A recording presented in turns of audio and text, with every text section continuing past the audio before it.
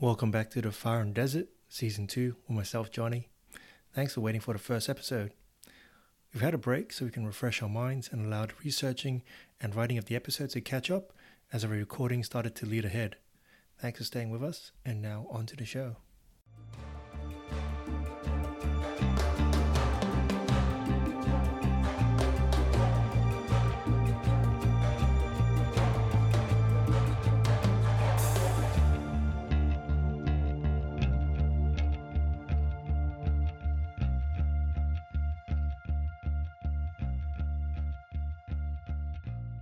Alright, so welcome back to the Fire and Desert with myself, Johnny, and Pat. How you going? Good to be back. Yeah, it's Season 2, and hopefully we'll try to get something going on this part of the year. Yeah, you mean people are tuning back in to listen to us? Hope so. Indeed. Alright, this is from a lady called Key, and she says, I dated this guy in New York City who was an orthopedic surgeon. We went out on a few dates, and he was seemingly lovely and positioned himself as this humble guy from Texas who hates dating in the city and wants to find a nice girl. Okay, yay, that's me, I thought. He had to go to DC for a 4-week rotation, and he said, I want to fly you to visit me. I thought, yes, honey, love that for me. The day before he left, we went to a bar that my roommate worked at. She gave us so many drinks, so many cocktails, and really hooked us up. When we were done, we went to pay our tiny bill. She comped us and he paid. We went home and got busy, except it was just bad. I knew it wasn't going to work. Anyway, he left in the morning and I went to talk with my roomie. And she told me he didn't tip.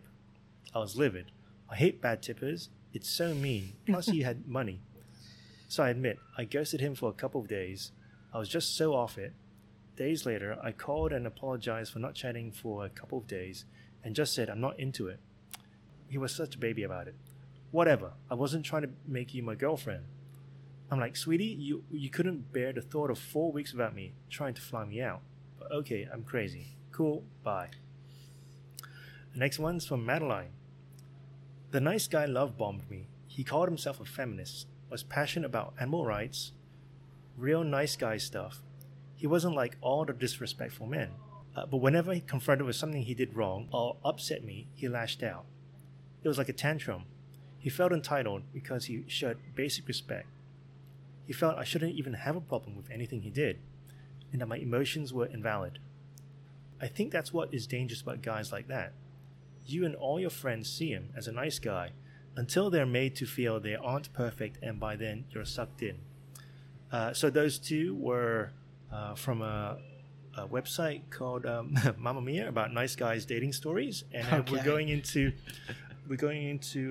Dr. Robert A. Glover's book, No More Mr. Nice Guy, and we're exploring that. But before we do, I'll get some reflections from yourself, Pat. How are you going with that? Those two stories.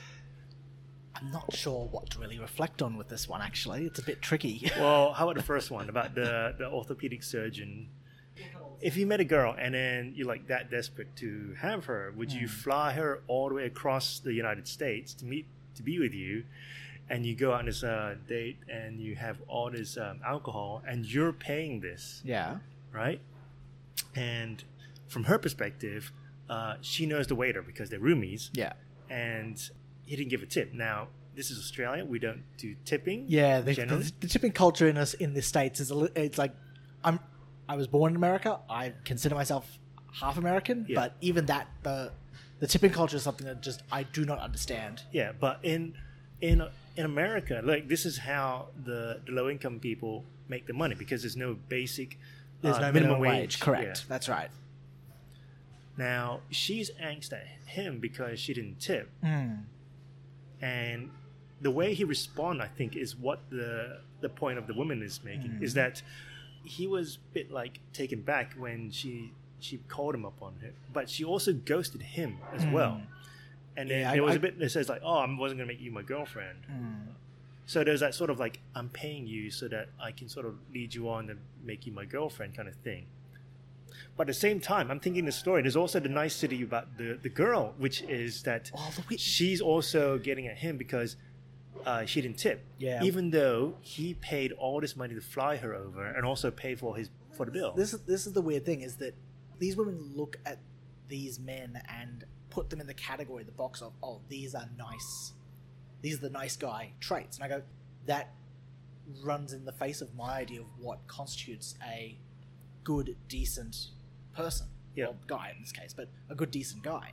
That doesn't actually sync up, at least in how I see it, at least. Yeah. So it makes it really hard. It does make it a bit hard to comment. Yeah, like there's a niceties on both sides, and they're really, even though he's this rich guy, like she thinks he's Scrooge about tipping, even though she's had her expenses all paid for by this guy. Yeah, and it's sort of like this. Oh, I'm sort of one. I get the sense from this story. When you were reading the story out originally, or for the first time, I was listening to it and going, I think that there's something that isn't. There's a piece missing from the story here. I think that there's gaps. Because normal interactions between two adults don't explode like that. When you're asked a innocuous question, most people don't naturally automatically explode with this outburst of anger, right? Unless there's underlying issues there. But my guess is that there's been some miscommunication, or there's missed expectations on both sides of the story here. But how about a second one where this person who's the feminist, animal rights, real nice person, he doesn't act like all the other disrespectful men, and then when she really gets to know him, disagrees, or he does something wrong, he lashes out. That's not a trait of a decent man, a decent person here. This sounds more like someone who is punching the cards of ticking all the social justice-y type boxes, and then when he is challenged on what seems like really innocuous, simple things, he hasn't been told no, so he lashes out. So again, not what I'd class as a nice person. Okay, so we're going to go into the book, and we're going to lift up a few things from what Dr. Robert A. Glover says. So, a quick one. So, what is a nice guy, and the definitions and the characteristics? And the quote, it is, they all believe that if they are good and do everything right, they'll be loved, get their needs met, and have a problem-free life. Okay, then. So, the examples he gives is like, the wife will run the show, like she runs everything. He always defaults to her, pretty much. The wife and the girlfriend is frustrated because when it comes to conflict, he avoids conflict, right? So it's like, happy family because there's no conflict. Yeah. But if there's no conflict, then all your differences aren't resolved. Yeah. So there's no resolution to conflict when it happens. Yeah. And conflict is natural. It's normal. Yeah. There's sort of like a hidden bit there that. We're a nice family because we never argue. Well, but are you going anywhere? Yeah. Like, which direction are you taking into? Yeah. The other one is that the guy walks all over him. So he never says no. He always is pretty much a yes person, and he always just goes, you know what? Let's do it your way. So it's called the path of least resistance. Path of least resistance. However, if you were doing that all the time, you sort of think you might have this hidden thing that you're giving leverage to that person, or you have leverage saying, we've been doing it all your way. So when it comes to my time, we want it definitely my way. Yeah. But you never communicated that at all. Well, that's the thing. Is if you go through life and you're always at the forefront telling people this is how we're going to do it, essentially practicing all the hallmarks of bad leadership, poor leadership skills, of just leading from the front, but just telling people what to do, how it's going to work. If you do that all the time, it's not going to end out very well for you. If you do the opposite of that and let everyone else make the decisions, and you're just passively drifting through life, you're going to hit the same problem. If you go through life and you're passive, you're letting people walk all over you, you're going to get a similar problem where things aren't going to work out well either. Yeah. All right, so I'll go into a bit more into this book, and we'll take a reading from there. So, characteristics of a nice guy. Every nice guy is unique, but all have a cluster of similar characteristics. These traits are the result of a script, often formed in childhood, that guides their lives. While other men may have one or two of these traits, nice guys seem to possess a significant number. Nice guys are givers. Nice guys frequently state that it makes them feel good to give to others. These men believe their generosity is a sign of how good they are. It will make other people love and appreciate them. Nice guys fix and caretake. If a person has a problem, has a need, is angry, depressed, or sad, nice guys will frequently attempt to solve or fix the situation, usually without being asked. Nice guys seek approval from others. A universal trait of the nice guy syndrome is the seeking of validation from others. Everything a nice guy does or say is at some level calculated to gain someone's approval or avoid disapproval. This is especially true in their relationships with women. Nice guys avoid conflict. Nice guys seek to keep their world smooth. To do this, they avoid doing things that might rock the boat or upset anyone. Nice guys believe they must hide their perceived flaws and mistakes. These men are afraid the others will get mad at them, shame them, or leave them if some mistake or shortcoming is exposed. Nice guys seek the right way to do things. Nice guys believe there is a key to having a happy, problem-free life. They are convinced that if they can only figure out the right way to do everything, nothing should ever go wrong. Nice guys repress their feelings. Nice guys tend to analyze rather than feel. They may see feelings as a waste of time and energy. They frequently try to keep their feelings on an even keel.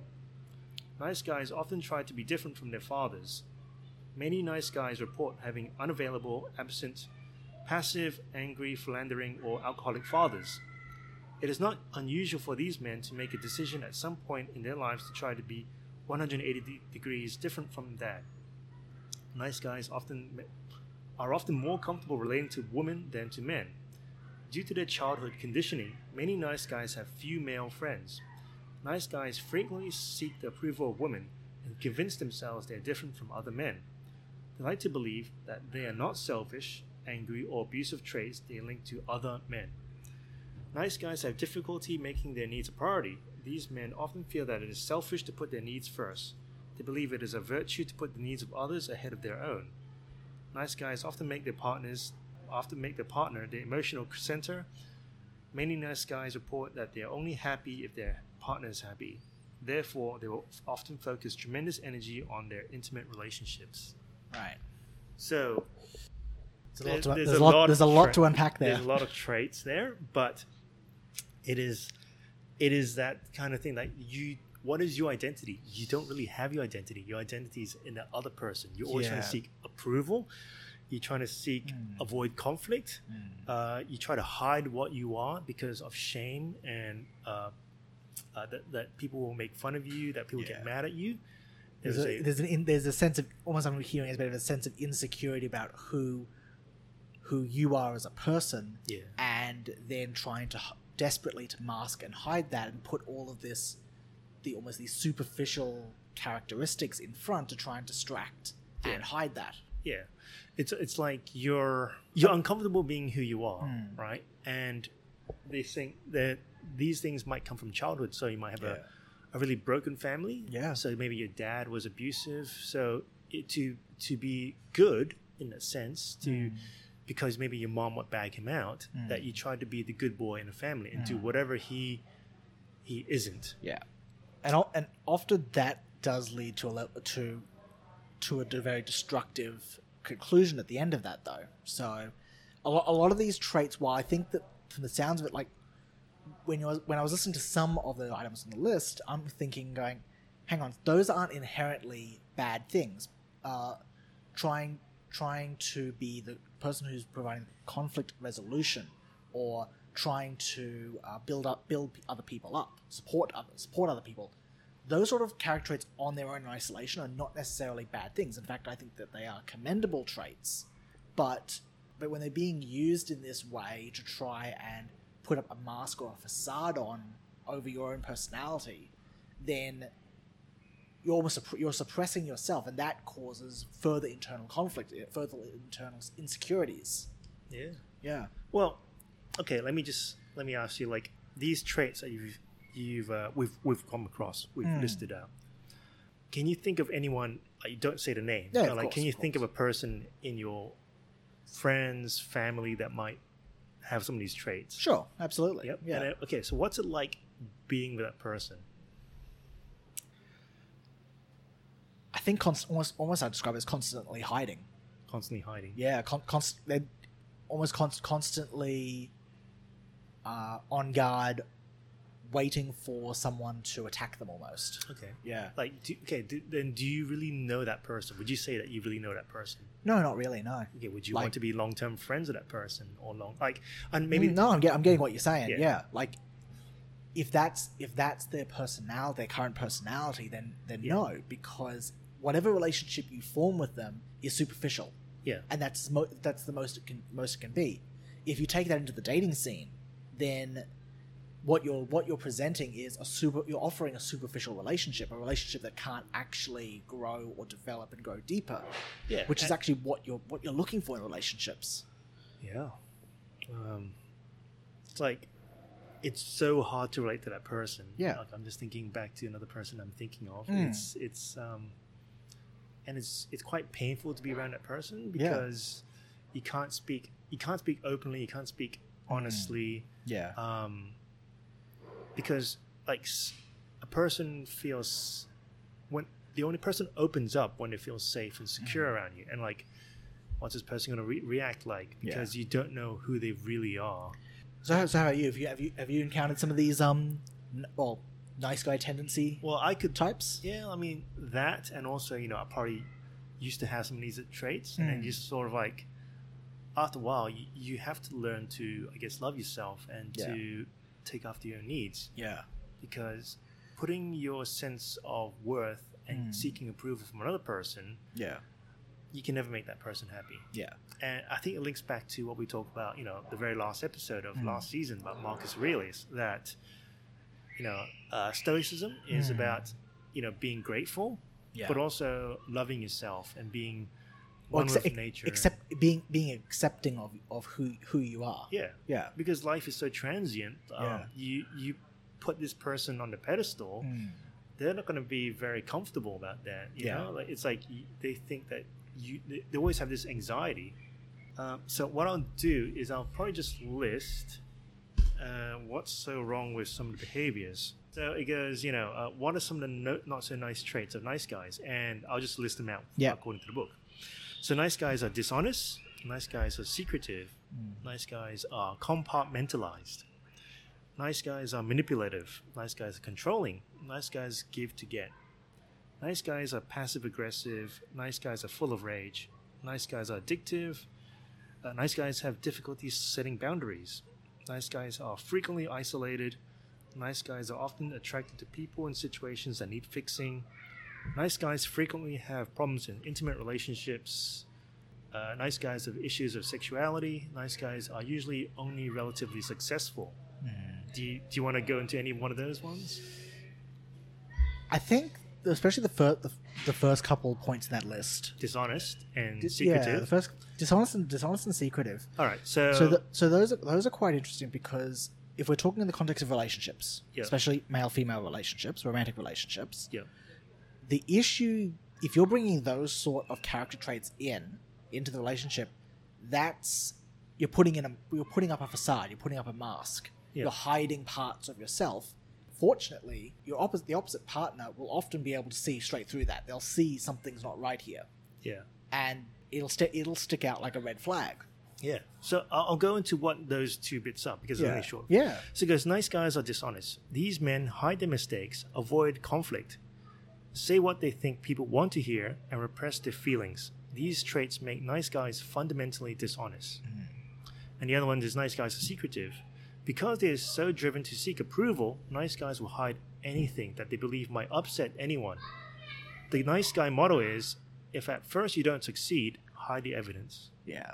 I guess when you think of those traits and think about the explanations, that they repress, they hide, they only want to seek approval, so they don't want to be honest about stuff, then it really becomes hard to know that person, because what's it going to be this time?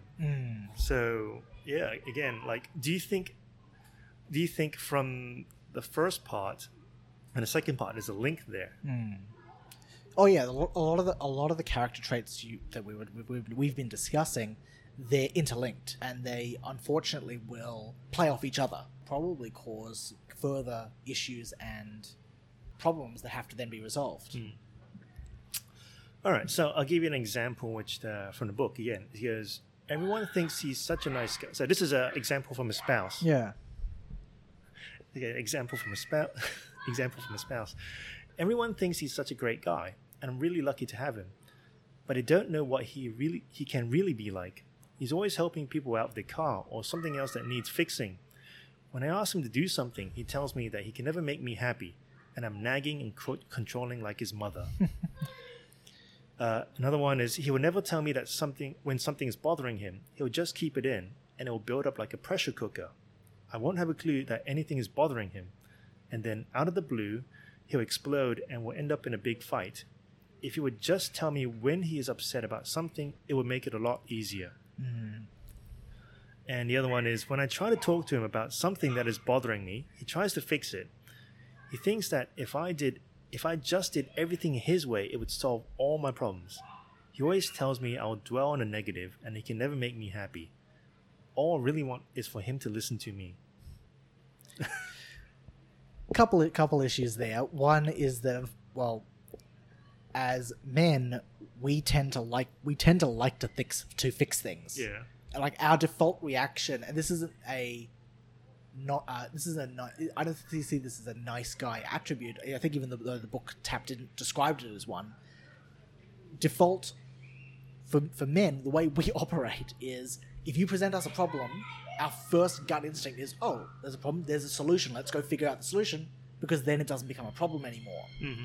So that in itself is not necessarily a problem, but I think in that particular story it highlighted something quite interesting where what the man in this relationship was doing is he was going and just fixing one problem after another and finding problems to fix and using that, I think, as some form of emotional validation. Mm-hmm. What he's doing is he's ignoring his relationship with his spouse or his wife at home and letting a lot of these underlying issues fester and grow until, as the wife pointed out, they explode. Yeah, it's not being comfortable with some of the flaws or that you even have a problem because you're trying to be this nice guy. You're always acting like you're perfect. Yeah.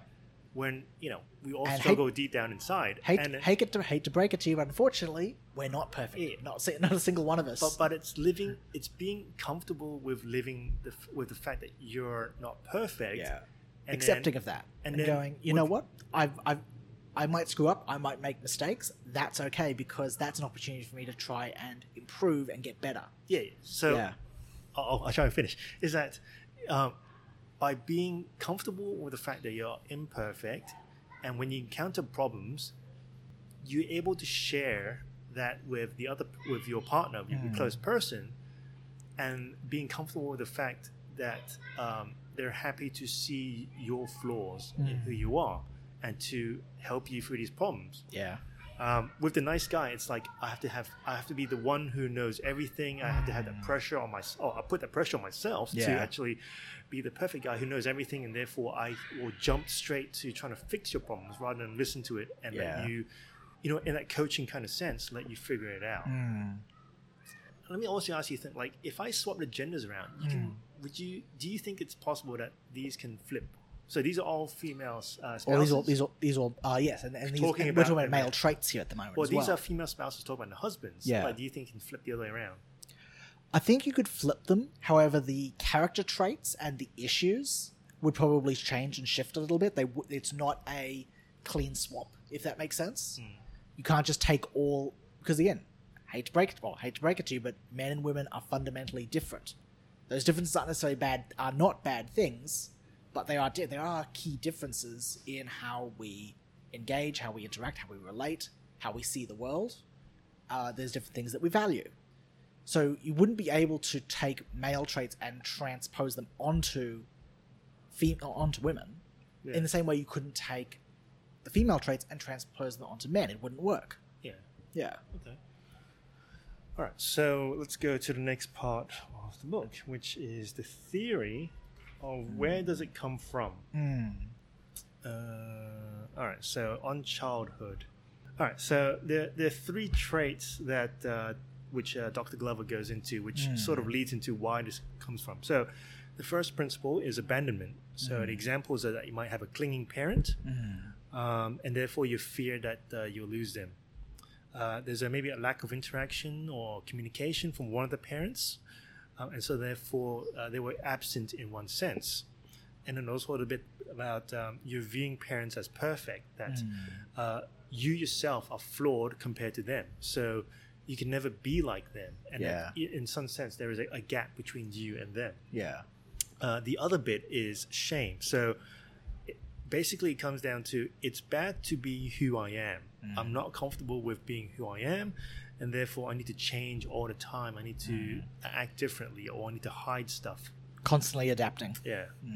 And then therefore you develop these coping mechanisms to deal with the shame as well as the abandonment. And that is to hide the shame or your toxicity, and then also hiding your flaws and doing anything to prevent being abandoned. And so what he goes through is that, so how did abandonment come about? Well, you had the loss of fathers in the sense that jobs used to be more rural. You worked on the farm, and so therefore you always with dad all the time. But now as jobs become more urbanized or industrialized, the dad leaves the home to go into the city or to the factory to work there, and the boys never really see their father. And then also there's a proliferation of single parents, as well as a proliferation of broken families.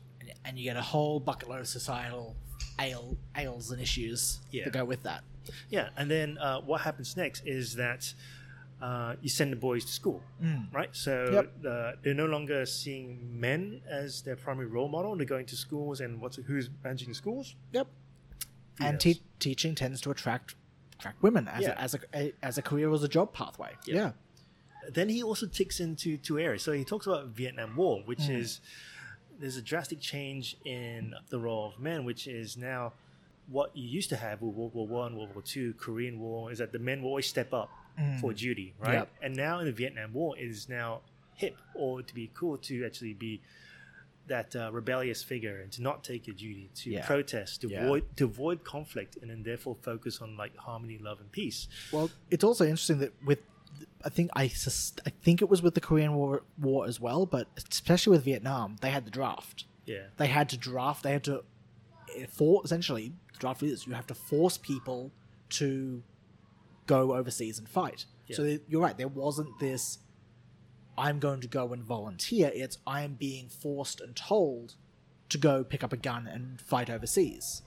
Obviously, in defense of the nation, but there wasn't that patriotic duty that it is my duty to go and protect what is worth protecting. Yeah. What was the other bit? So after the Vietnam War, you have women's liberations, you have more radical feminisms, and you have slogans like male masculinity is like toxic masculinity. That's right. Yeah.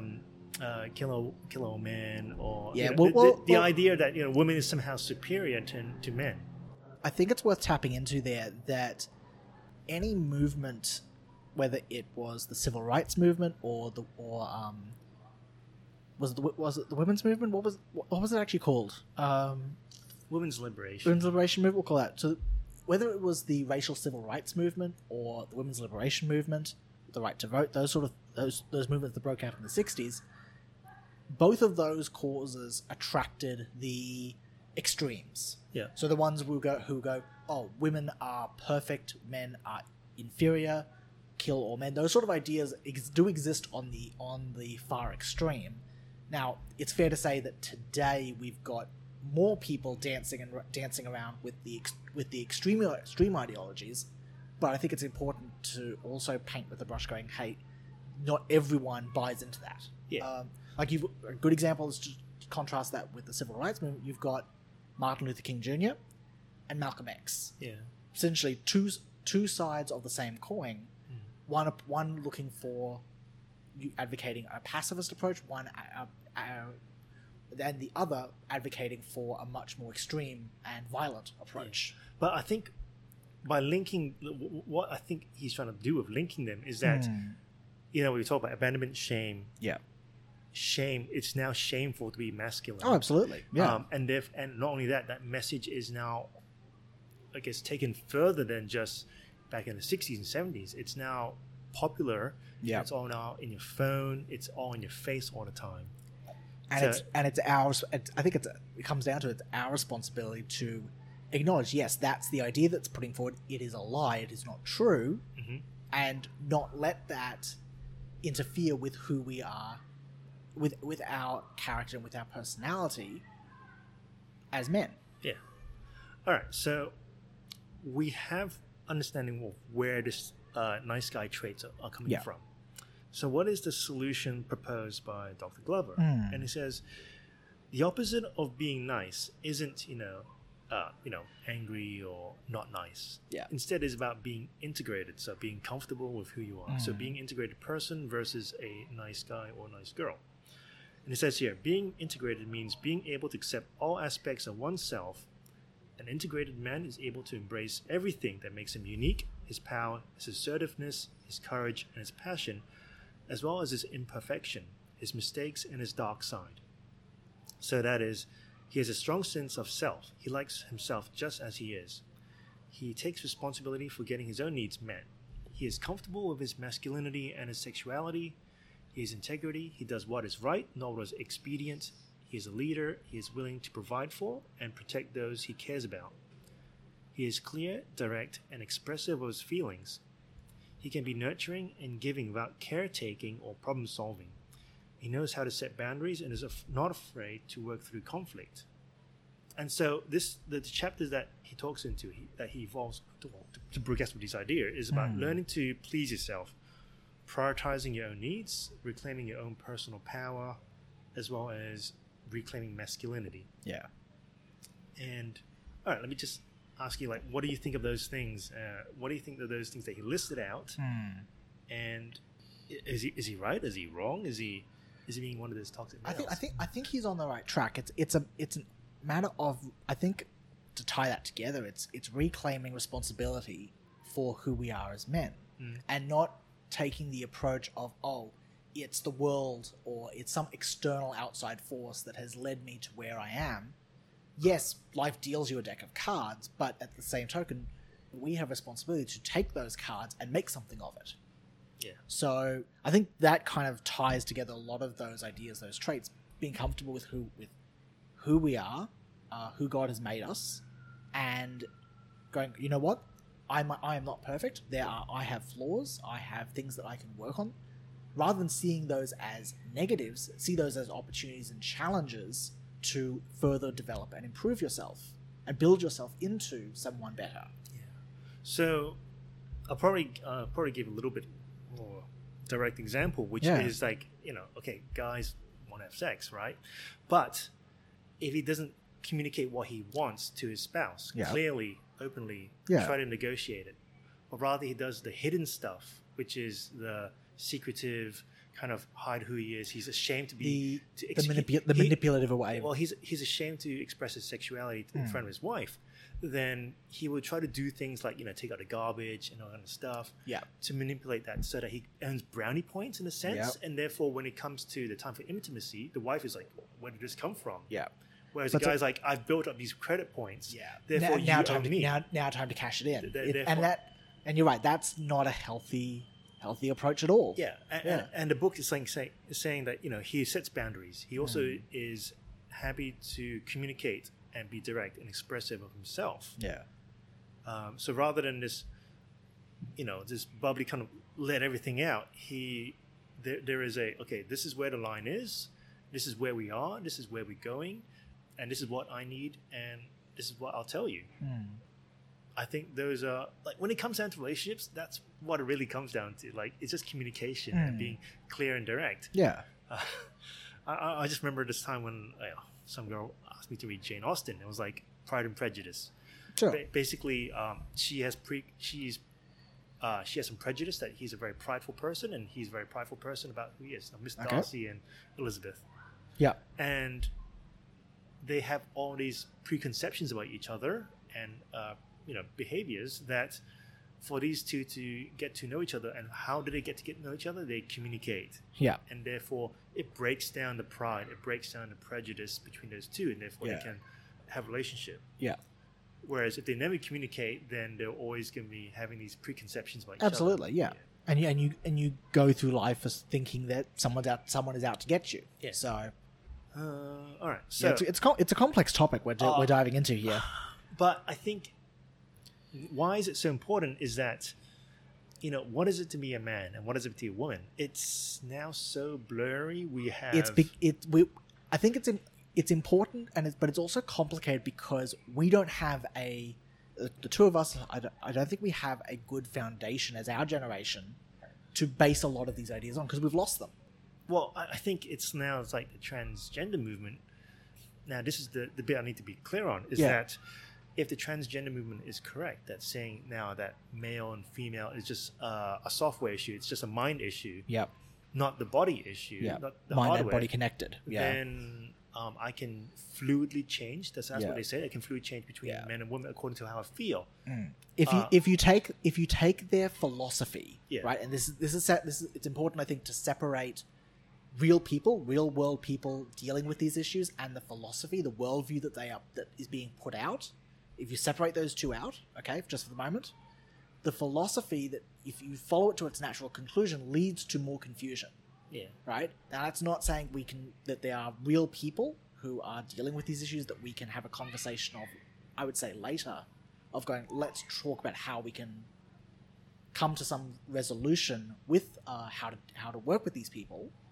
But the philosophy, the worldview that is being put out today, it leads to more confusion, and I don't think that that's necessarily a good, healthy thing, especially for young people to be confused. Yeah. All right. So some reflections on some of the topics that we covered within the book, and I actually did enjoy the book. I have it right in front of me. You haven't read the book. What's the title again? It's No More Mr. Nice Guy. So No More Mr. Nice Guy: A Proven Plan for Getting What You Want in Love, Sex, and in Life by Dr. Robert A. Glover.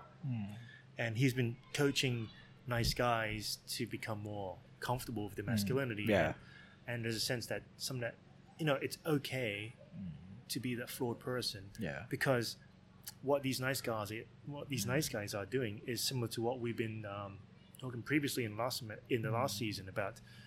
We're putting a lot of burden on that partner to seek to gain their approval, right? Because we have some kind of childhood issue, or we have some emotional issue that we're not comfortable ourselves. So I did listen to his podcast when he's being interviewed, and I think I just went to the book and I thought, these are some things that need to be talked about and communicated nowadays, because we don't know what is it like to be a man. Because I think the media, and we talk about women's liberation, which has taken on to a further extreme. It's now shameful to be a man. All right, so I think on this book it's applicable for male and female.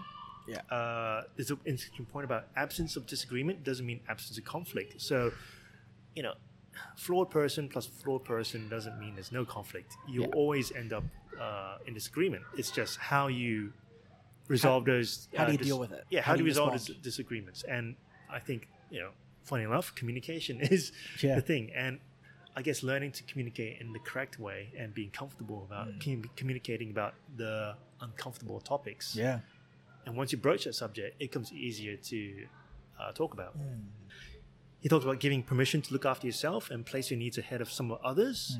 So not necessarily being selfish, but because these nice guys have never taken time to look after themselves, they swung too far in the pendulum. Let's bring it back a little bit more. It's unbalanced. I think that's the key. One of the key ideas taking away from this is keeping a balance of your personality and keeping that well balanced and wooded. All right, so he's also talked about knowing what you want and being open.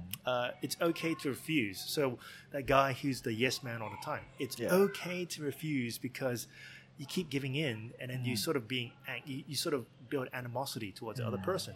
So draw boundaries and let other people know where they are.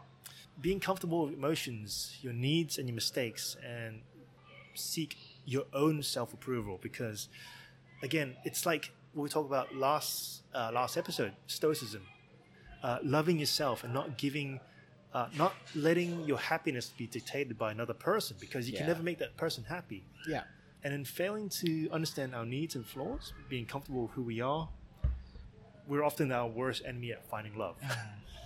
And I'll end with the quote, which is from Dr. Glover. It goes, "I often refer to nice guys as Teflon men. They work so hard to be so smooth, nothing can stick to them. Unfortunately, this Teflon coating also makes it difficult for people to get close. It's actually a person's rough edges and human imperfections that give others something to connect with. So it's okay to acknowledge your own flaws, because that's your character, and that's those rough edges are what let people connect to you."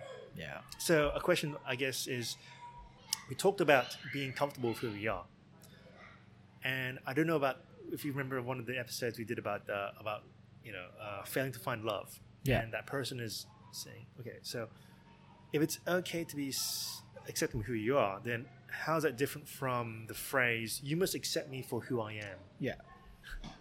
Do you get it? Yeah, no, I do get it. I'm thinking about it. I think if you go through, okay, so if your worldview is that you must accept me for who I am, warts and all, that's it, right? If you go through life like that, there's no self-improvement. There's no acknowledgement. You're essentially you're working off the presupposition that you are perfect. Yeah. In your current state. There's a flaw in that, because we aren't perfect. We are imperfect creatures. We have flaws. We have issues. A lot of issues. Part of the journey of life is to identify those weaknesses, identify those issues, and seek to improve them, seek to resolve them. We're not going to be successful. We're not going to reach this higher state of being or consciousness or perfection on our own steam, on our own power. But life is I see it as a bit of a journey. Well, it is a journey to try to resolve as many of those issues as we can, learn to be the best version of ourselves that we can be. Yeah. Part of that is, I think, the principles of Stoicism that we were talking about in the last episode do help you in identifying and recognizing these sort of character traits, and try to push on through adversity and struggle when they crop up, because life is like that. Yeah. But a big part of that is also taking responsibility. And this bit is about learning to love yourself, and then we've seen this other lady in the failing to find love, is that this person says, "You must accept me for who I am." Yeah. That person is actually is not self-aware of the flaws. Yeah. And they're assuming they're perfect. But they're also expecting that their person will love them for who they are. Now that's not wrong, but there is a imbalance in there. I think when she was saying there's an imbalance in expectations. You must accept me for who I am, is saying that these are the flaws. You must totally accept me. Yeah. But there's also this other bit when you read on in the context, is that their expectation of the other person has to be that. Yeah. So that person cannot change, neither can you, but in the sense that those traits in the other person is perfect. Yeah. Anyway, we're getting around in a circle. Originally, I tried to make it more distinct. So the way I was trying to structure this is that, is this too selfish? Yeah. And I'm thinking, in the end, it's probably not selfish. No. Because it's addressing nice guys who've swung too far. It's an imbalance. And we're trying to bring them back to the center. It's an imbalance, yeah. So I think you're tapping into something very interesting, where society, in this case, the broader idea of society, of our culture today, the messaging that's put out through all the different avenues and sources, they are telling you to be perfect. Yeah. And that's created a lot of social anxiety when an imperfect person comes along, is told, be perfect, be aspire to this perfect unreal standard, and they go, well, I'm trying the best I can, I can't reach that, there must be something wrong with me. Yeah. And it creates a lot of social anxiety within them. Yeah. And we've got a lot of young people dealing with a lot of that imbalance, which I think takes the form of a lot of mental health issues here.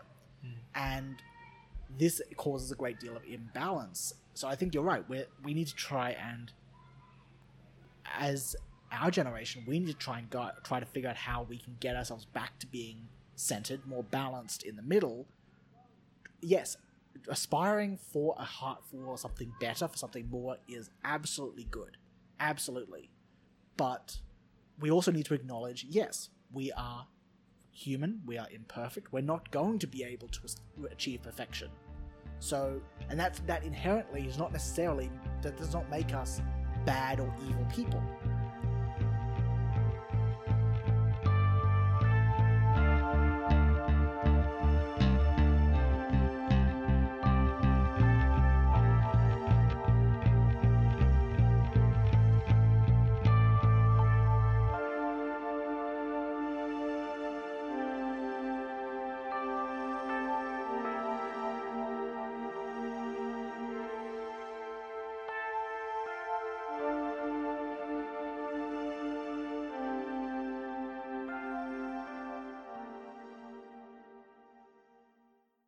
What does it mean to be a man in 2020?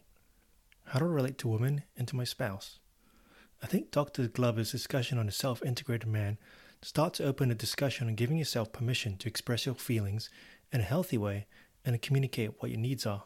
I think it's actually a human tendency to hide ourselves, our shame, and our inadequacy in front of others. Something that is juxtaposed with today's social climate, where we are to have pride in whatever identity you hold, but there are some taboo areas that we don't want to discuss. The question for you is, how do you achieve your desires with your partner and not overwhelm them, nor set unhealthy expectations that they are to be the sole member who approves and rewards your works?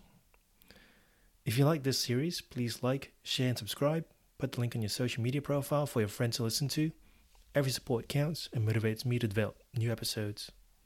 You can also reach us by email at thefireindthedesert@gmail.com and Twitter @fireinthedesert. Music is Outfoxing the Fox by Kevin MacLeod at incontech.com. And thanks for listening to another episode of The Fire in the Desert.